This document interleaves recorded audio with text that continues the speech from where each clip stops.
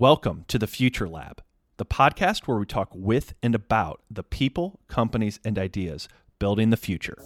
From startup founders building the next unicorn to someone leading innovation at a Fortune 500 company, experts in emerging technologies, or people creating the cities of tomorrow. I'm your host, Chris Berry, and in each episode, we talk with innovators and creators to learn what they're working on and how they're doing it. The one thing they all have in common, they're building the future. Thanks for listening to the Future Lab. Let's go.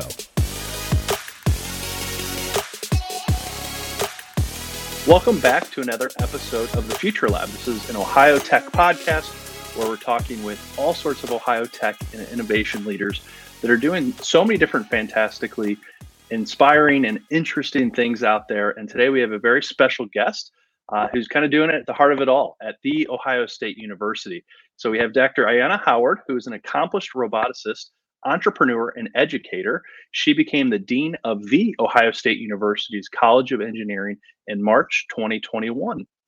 Previously, she was chair of Georgia Tech's School of Interactive Computing, as well as founder and director of the Human Automation Systems Lab. Her career spans higher education, NASA's Jet Propulsion Laboratory, and the private sector. Dr. Howard is the founder of Zybrotics, and I probably got that wrong, so we'll get to that in a bit, a Georgia Tech spinoff company that develops mobile therapy and educational products for children with special needs. Its products are based on Dr. Howard's research, and among many of her accolades, Forbes named Dr. Howard to its America's Top 50 Women in Tech list.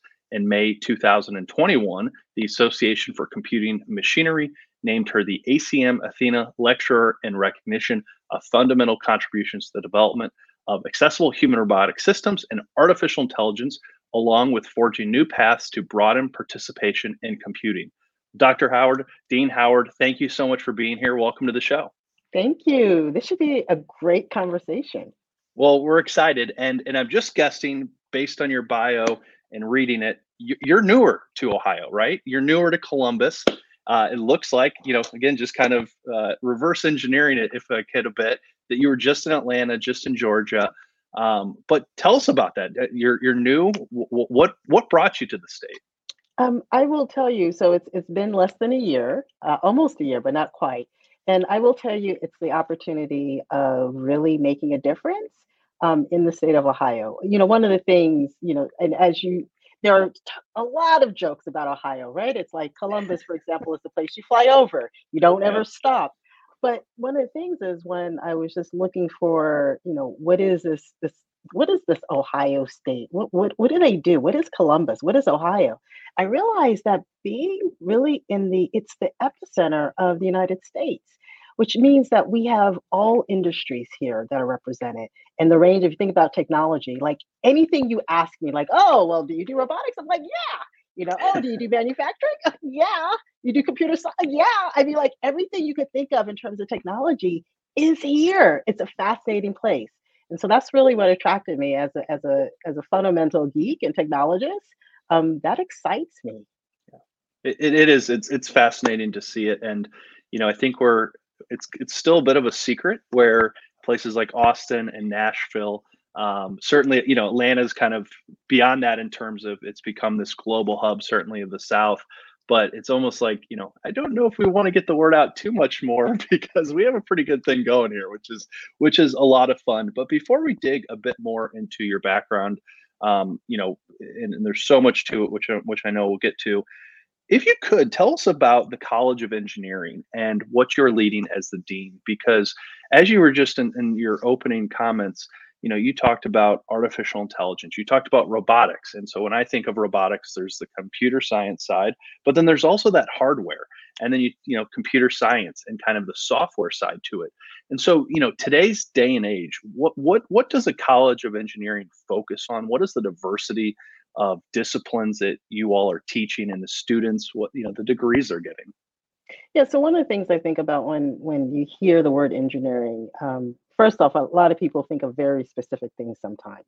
But really, engineering is the building of things to really enable society to have good things to use, whether it's transportation, whether it's computing, whether it's traditional robotics in the automotive, or robotics for self-driving cars. And so when you think about engineering and what we are really focused on here in the college, it's to enable students and give them the tools necessary to build things, to imagine things and make them a reality. Environmental engineering is a thing. And it's not just dams and bridges. It's like looking at the environment, adding in sensors, thinking about all the things related to climate change and how do we make it so that we have less pollution. Like that's an environmental engineer, one aspect of it. So basically, we allow and enable students to learn anything that they want that's related to technology, the tools to build things, and then deploy them for good societal value and use for people and by people.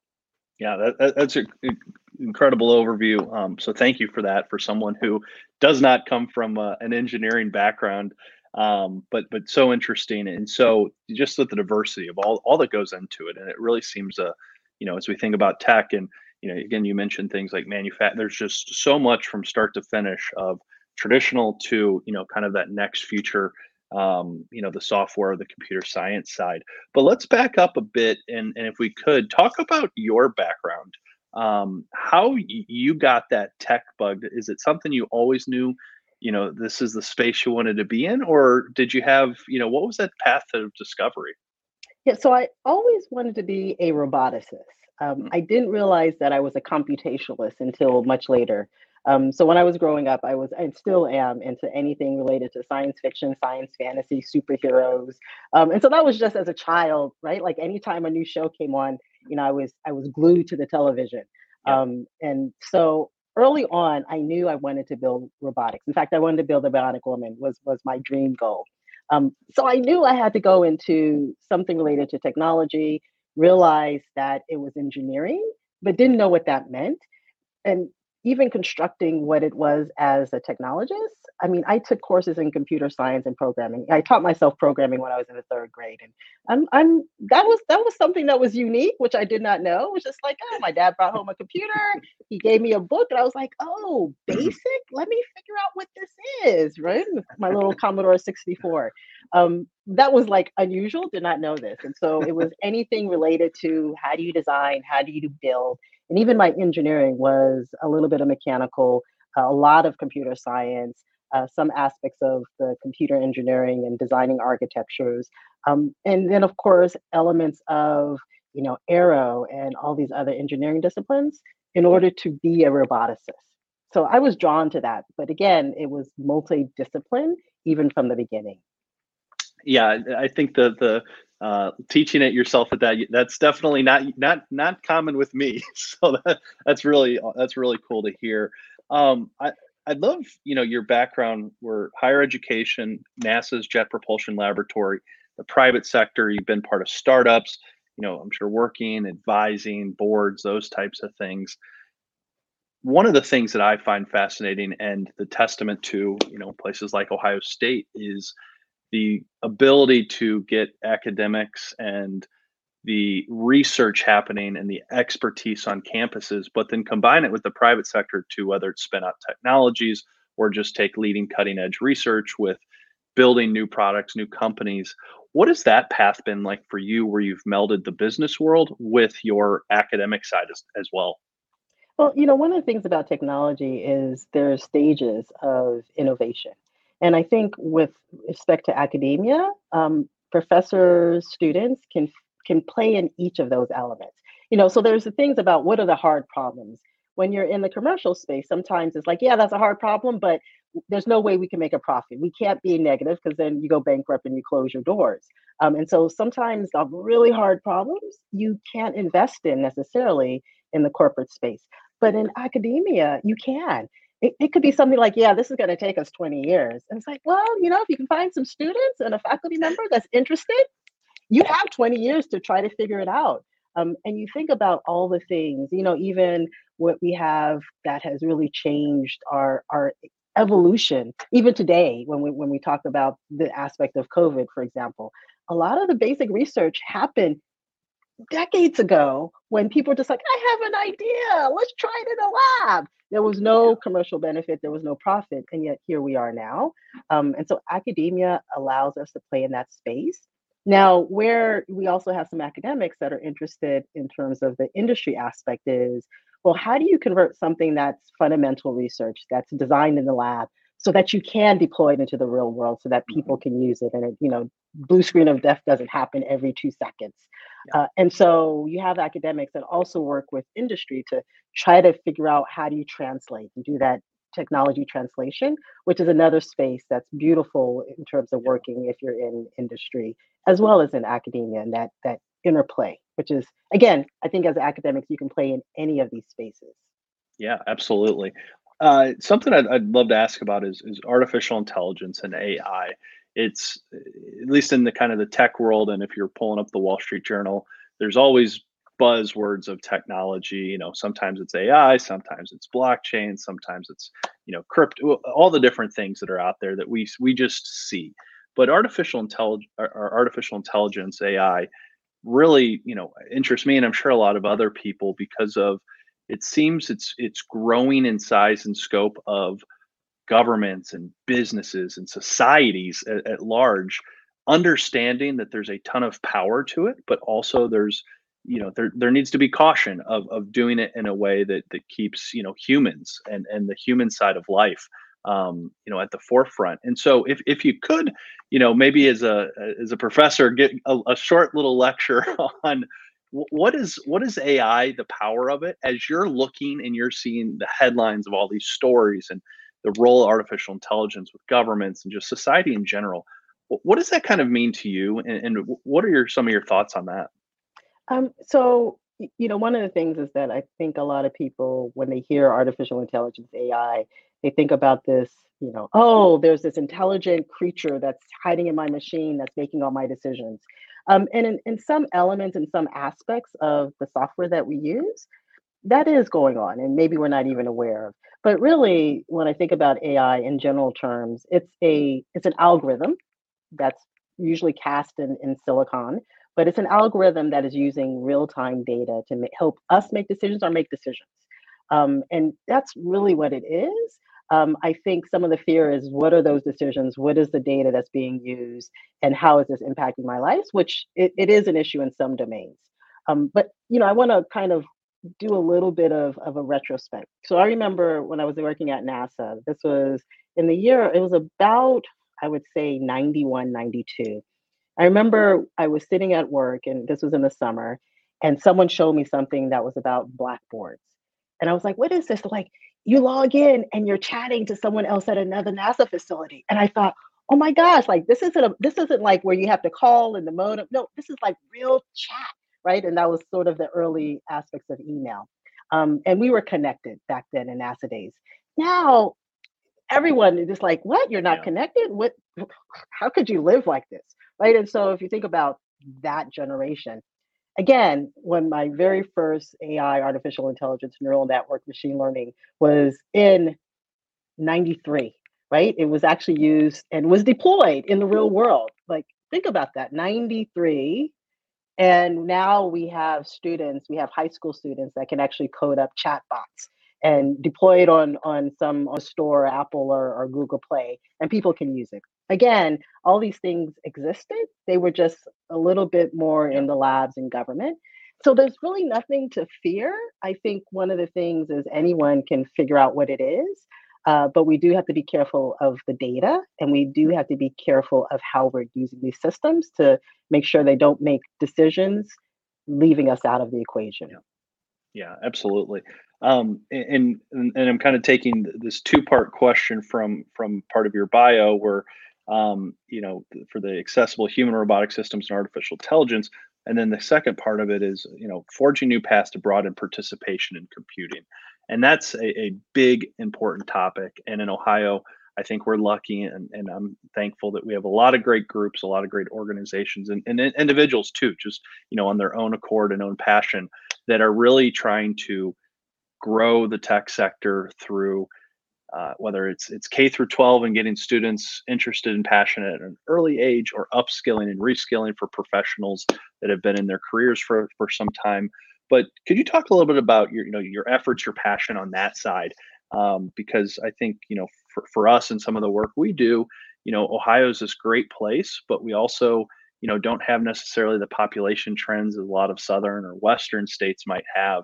And I think we're passionate about the role tech can play in building great companies and careers, but it takes, all Ohioans giving them the opportunity to participate in that. And that's a pipeline of talent, which is a huge thing that businesses, one of their top concerns or challenges is talent. But if we can build and increase that pipeline through maybe communities or parts of the state that haven't historically had those opportunities or kind of been at the forefront of that pipeline, that's a big focus. So can you talk a little bit about your passion and work in that part of it? Yeah, so one of the things that concerns me, and I'm going to put on my computational hat, Please. is that, computation, i.e., learning how to program, knowing how to program, is becoming a fundamental skill for any job. We're seeing that.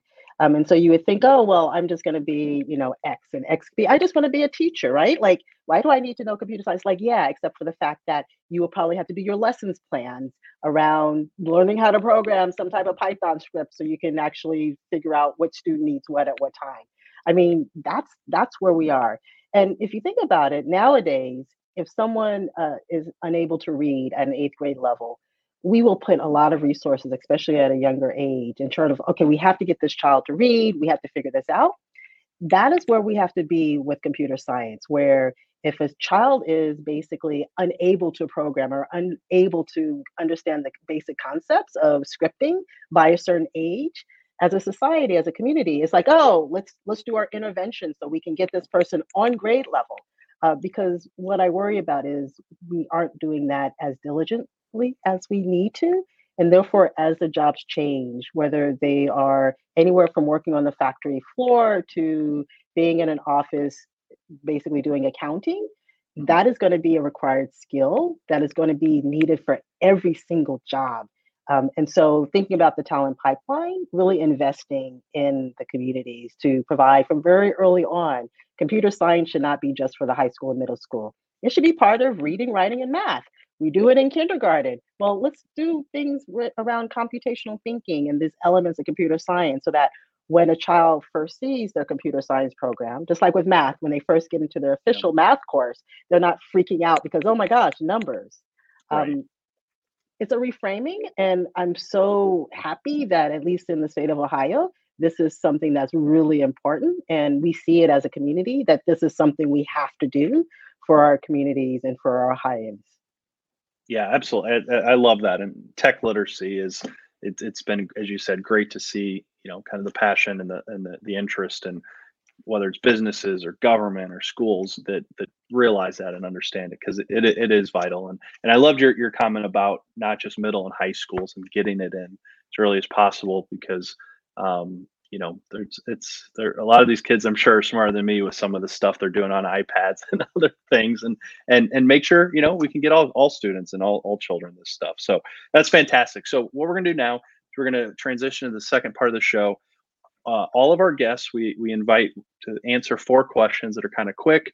The answers don't necessarily have to be quick, but it's a fun way to see what the dean of an engineering school says, and what a venture capital says, what a startup founder, what a CIO might say. So the first one is, what is a challenge you're working to solve? And this can be, some people it's what the business they're building or the organization they're leading. Others, it can be something very small that has just been taking up a lot of effort and energy that maybe isn't top of mind when most people might answer that. So what's a challenge you're working to solve, Dr. Howard?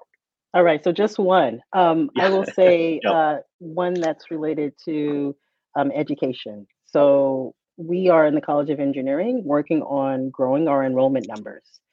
Um, so what that means, though, is that we want to do it in an equitable fashion. We want to make sure that the student who might be first gen or who's in a rural or urban environment is able to come here and succeed. And so this is a challenge because we're starting to think about what is our curriculum, what are our what we call the weed out courses or the gatekeeper courses that have impeded progress in some cases of some of our students, and then how do we work with companies to ensure that they are placed in quality jobs that will allow them to build and bring back to their basically wealth back to their communities. Yeah. So that's a challenge, and it's really, really, really it's a large lift, but it's Yeah. something that we are leaning into. I love that. I love that, and very, very timely answer with what we were just speaking about, which is fantastic. So, second question is, what is a favorite read, listen, or watch?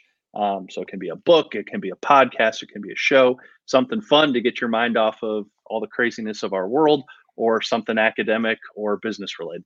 No wrong answers here. Yeah, so my favorite watch right now is the new Star Trek series, Discovery. So basically, my favorite watch is always whatever the Star Trek X is of the day. And so right now, that's the new series. So that's my favorite watch. Awesome. I love that. That's so cool. All right. So, question number three. What is a problem you'd solve or a business you'd start if funding was no issue? So, we'll kind of take anything that you're working on or, tackling at the moment. But you win $100 million seed round and someone says, you got to solve something that's kind of been gnawing at you. What is it for you? So actually, it's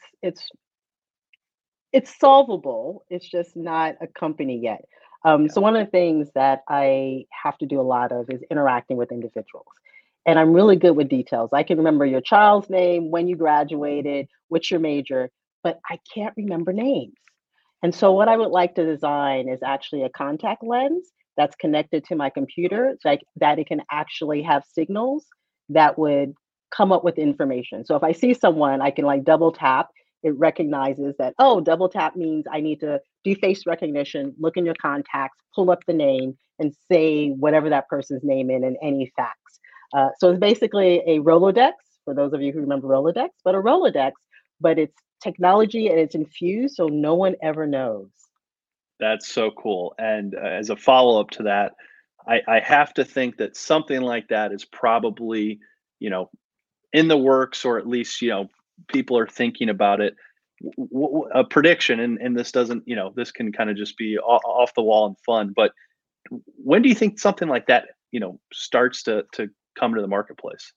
Yeah, so I know the elements of this exist, so that a Yeah. full prototype could probably come out in 5 years, Wow. but it wouldn't be at the price point. It may not Right. necessarily have a market, but there's elements. For example, there's a company that's working on a contact lens to help with doing diabetes detection, Wow. right? So that's connected. It's Yeah. connected to so there's these elements that already exist Yeah. that can be put together.